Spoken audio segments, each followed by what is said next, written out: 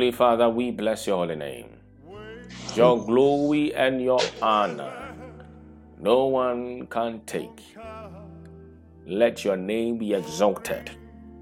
Let your power be revealed. Let your word bring about restoration and healing and establishment. In Jesus' name, we pray.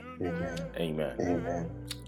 Now, I believe God's word is yea and amen. When God says something, He means it. And whatever He means, He establishes it. So when God says that He is going to bless someone, He blesses that person. It doesn't matter how long it takes. Because He says that His word has He exalted above every other thing. Even above Himself, He has exalted His word. And His word is Jesus Christ. The Bible says He went through the requirement. He went through that requirement. And as a matter of fact, His name was exalted above every other name. And the Bible says that when Apostle Paul, the Revelator, was called up into heaven in Revelation, the Bible says that they were looking for somebody who was worthy to open up the seal. The Bible says the Lamb worthy came and opened the seal. So it means that the word can never fail. Men will fail, yes.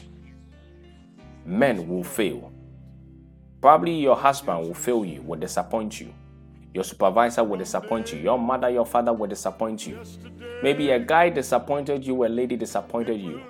But there's something that will never disappoint. God's word. God's word. God's word. When you pick up your Bible, whatever that is written in it will not disappoint. All you have to do is to just have faith. Hold on to it. Without the word, your faith is baseless. I repeat, without the word of God, our faith is baseless. It doesn't matter how long you pray, but if you don't pray with His word, it is baseless. The word says, God spoke through His word to us that wherever the word of the King is, there is power. And God is the King of kings. Why? Because He has made us royal priesthood. We are kings. He has made us kings. So He is a king over kings. So it means He created us in His image. So when He says wherever His word is, there's power. And if there's power, it means that we can use that power to root out, to demolish and to break down. According to what is written in Jeremiah, that if we carry that power, that is the word, we can demolish, we can uproot things that are not bringing joy into our life, things that are not bringing peace into our nations, into our cities. By reason of the power we have in His word, we can turn things around. Now the problem comes that, yes, the King's word gives power. But why is it that most of us, we are not being able to experience the power? We are not being able to manifest it. Whatever word that was declared is being delayed. And one of the aspects is the integrity of heart. That integrity. Psalm 51,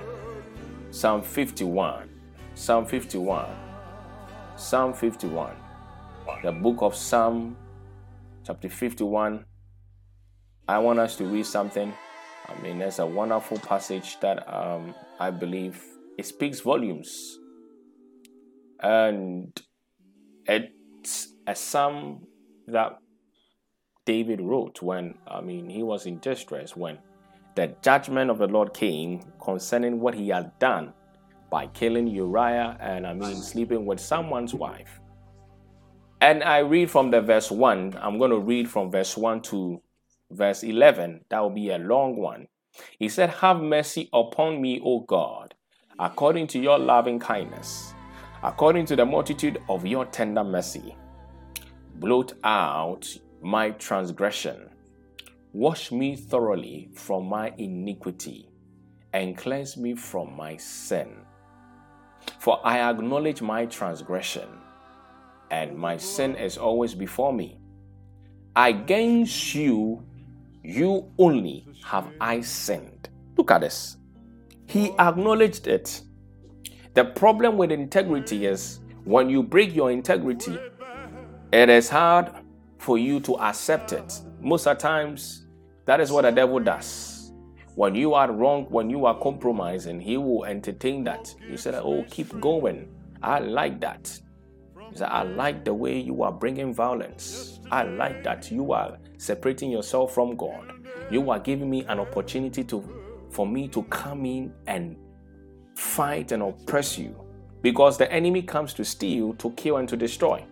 So whenever we break our part of the covenant, our integrity with God is broken. So David said, I have sinned against only you by doing what I did. It was unlawful to take someone's wife and sleep with that person. And it was unlawful for me to also plan evil and kill an innocent man. I am guilty. I abused my office. Look at this. He was a king, and as a result of his position, the Bible says that he pushed Uriah to the front. And the Bible says he was killed. So in your position as a wife, are you abusing your position as a wife? Are you abusing your position as a husband? As a son, are you abusing your position? If probably your father is working, you know your father is working tirelessly, and as a student, I believe most of us, we've done certain things before. That a copy of a book is probably maybe $50, pounds, and you go and tell your parents it's $700. You are abusing your position as a son. And most of the times we think demons resist our prayers, and it's because of certain things that we did, like probably maybe disobedience, probably maybe sexual immorality, and the demon. Do you know, these are the little things the demons use to penetrate. Probably maybe your husband, and probably maybe you went for something and you just told your husband certain things. It is integrity. Do you have that integrity? I cannot do that. Your place of influence. What are you doing as a Christian? Are you keeping your integrity intact? Joseph, when he was a prime minister, by virtue of his authority, Pharaoh said that it is only before the throne that he is greater than Joseph. But in terms of administration, he has given Joseph the full control. That means that Joseph could have released judgment of death upon his brothers when they met him. But the Bible says that when his brothers got to know that it was Joseph, they were trembling because they knew what they had done. And the Bible says, Joseph said, the Lord meant it. You meant it evil, but the Lord turned it to good for me. I will not harm you, because that will be breaking my integrity before God. I cannot sin before God. And that is the love. You see, that is the gospel. Jesus came to spread love. It is all about love. You see, you love God to the point where you will not want to mess up. It is because the love you have for God, that is why you say, I am not going to live in a sexual, immoral life. It is because of your love for God, that is why you are going to say that I am not going to miss a time in interceding for a soul. You see, it is your integrity. So, I continue from the Psalm 51. He said, for I have acknowledged my transgression, and my sin is always before me. Against you only have I sinned and done this evil in your sight, that you may be found just when you speak, and blameless when you judge. Behold, I was brought forth in iniquity, and in sin my mother conceived me. Behold, you desire truth in the inward part. You see, God desires truth in the inward, in our heart. He wants to see truth. And anyone who messes up with the integrity, you are unstable. Automatically. The devil doesn't need any permission. He will come in. It all lies with your integrity, your yes and no. I believe these are the things that we come across, challenges we come across as Christians. In our workplaces, especially when they are saying the economy is going up. Things are changing. Expenses are changing. Expectations are changing. A whole lot of things. Food prices are escalating, and as men, as workers, you have things to meet up, expenses to catch up with. And as a businessman or businesswoman, probably you went to get something at a price of say $5 cedis, yen, whatever currency it is. And because of the profit you want to get, you go beyond it, you sell it at say probably 35. And you are a Christian. More than what you need. You see, integrity. Is the Holy Spirit convicting you enough? Or is it the love for money that is driving you? Yes, you want to make a profit, but at what expense? Will you want to gain the world and lose your soul to it? That is what the scripture says. So David says something in the verse 7. He said, "Purge me with hyssop, and I shall be clean. Wash me, and I will be whiter than snow." That talks about the level of purity. Whiter than snow. How pure it is when it's coming. How lovely it is. When people see, look around. Wherever snow falls, people are happy. They are playing with it. But when the cold comes, they don't like it. God have mercy. He says, in the verse 8, "Make me hear joy and gladness, that the bones you have broken may rejoice. Hide your face from my sins and blot out my iniquities." The verse 8, I want to read it again. He said, "Make me hear joy and gladness." Sometimes our peace and our joy can be taken away from us.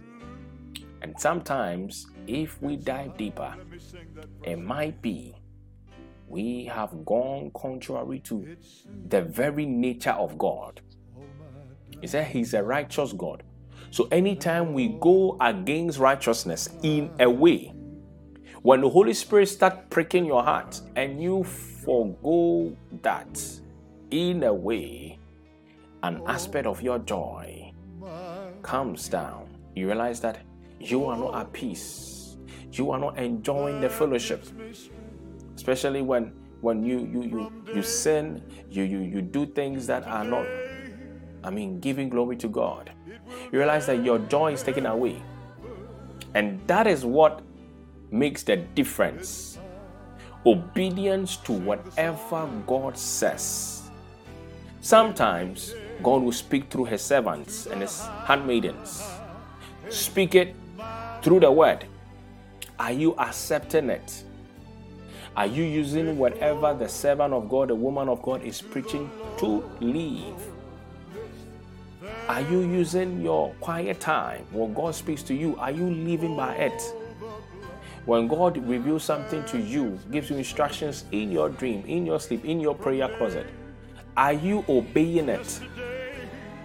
You see, they all factor the joy, the happiness. And the verse 9, he said, "Hide your face from my sins and blot them out. Create in me a clean heart, O God, and renew a steadfast spirit within me." The verse 11, that is where we are going to end. It said, "Do not cast me away from your presence, and do not take your Holy Spirit from me." So the Holy Spirit is pure and holy. The Holy Spirit will never force his way around. So when the Holy Spirit tells you that, hey, I want you to do it this way, tells you 1, tells you 2, tells you 3, and you do not, the Holy Spirit will be grieved. He said, you don't value my presence. All that he does is to just be quiet and step aside. The Holy Spirit is supposed to guide you. He's supposed to take over the wheel. The Holy Spirit is the wind that blows in your sail. So imagine the Holy Spirit who is supposed to be the wind pushing your sail for your ship to go forward.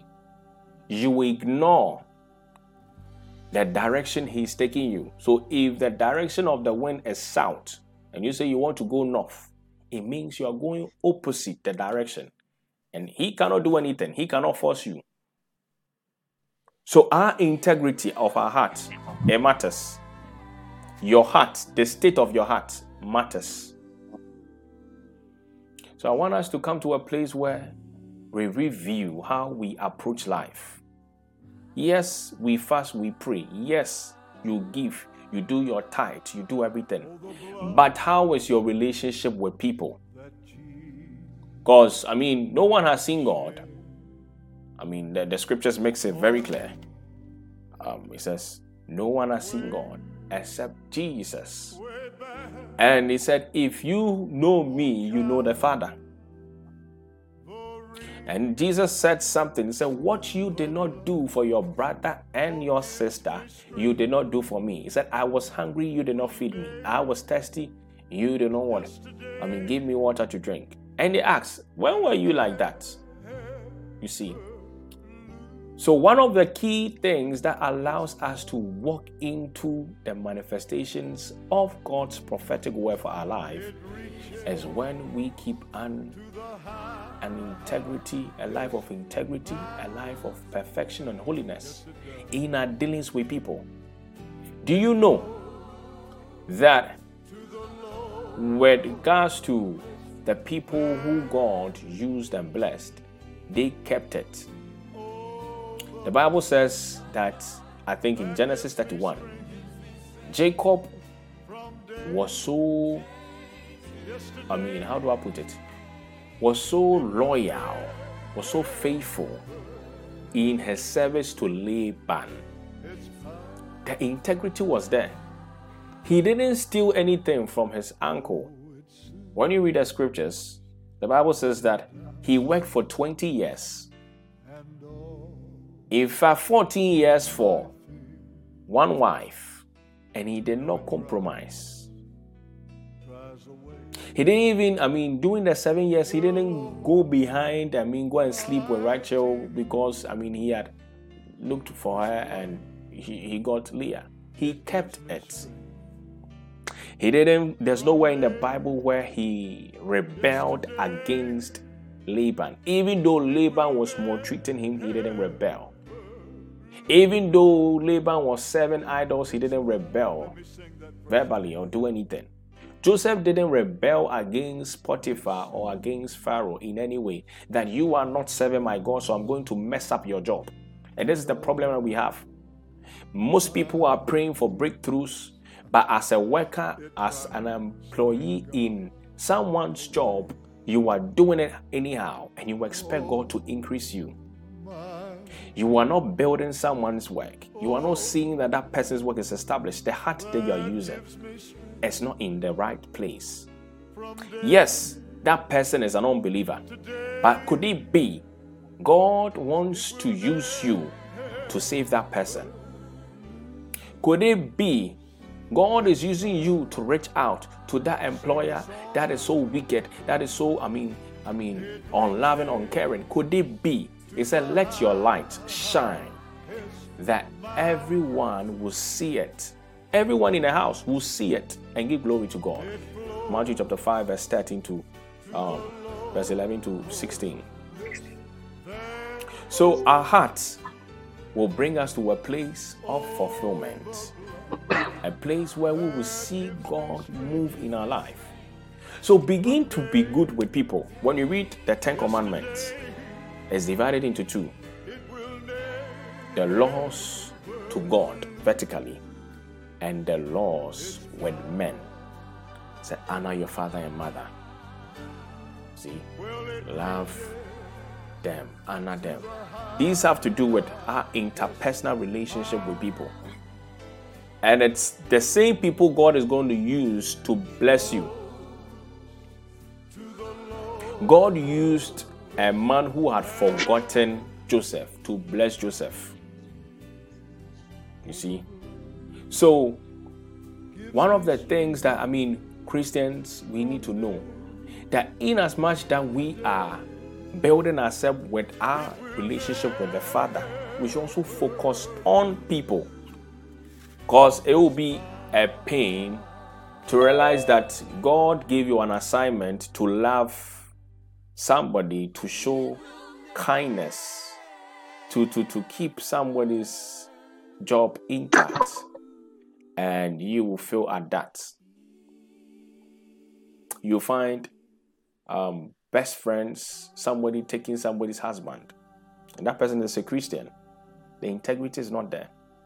You find best friends, somebody snatching someone's fiancé, and that person doesn't have any remorse, doesn't have any pricking. You see, you'll find a brother going to an extent, and that brother would tarnish the image, would lie concerning somebody that he calls a brother or a sister, and just for the reason of what? Getting that position at work. Integrity. And these are the things that the enemy looks out for. Because the enemy came to steal, to kill, and to destroy. In heaven, what he did was to separate, bring about separation. He said 1/3, and they followed. And that is the main reason Jesus came. Is that he came to destroy the operations of the devil. When you read the earlier, what came before that, he says, the enemy or the devil or Satan has been sinning from beginning, and anyone who sins is of the devil. So what Jesus came to do was to destroy that, to break that thing that is fighting against our integrity. Our integrity. Our integrity. So tonight I pray that your heart, your dealings with men will reflect your dealings with God. How you love God, you will use the same amount of love to love men. Somebody will say, Apostle, my supervisor is very, very, hateful, racist, whatever it is. But you know what? If they were created in the image of God, if God created them, God loves them. That's the main reason God sent his only begotten Son to come and die for them. You were part, but because of mercy and grace, God stretched out his hand when you accepted the call. And they haven't yet accepted it. So all that you have to do is to love them by praying that they will turn and leave the rest to God. And as you do your part, God will honor you. Joseph kept his part. He honored whatever he was supposed to do. He honored his master by not sleeping with who? Potiphar's wife. The Bible says, through his honoring, the Lord in his own time, his own season, was able to what? Honor him and glorify him, cause his horns to be exalted. Jesus did the same thing. Jesus honored John the Baptist. He said, permit it to be. John the Baptist also honored Jesus. He said, I am not worthy. In fact, he could have, behaved as if he's the prophet at that time. Imagine the prophet at that time. Integrity.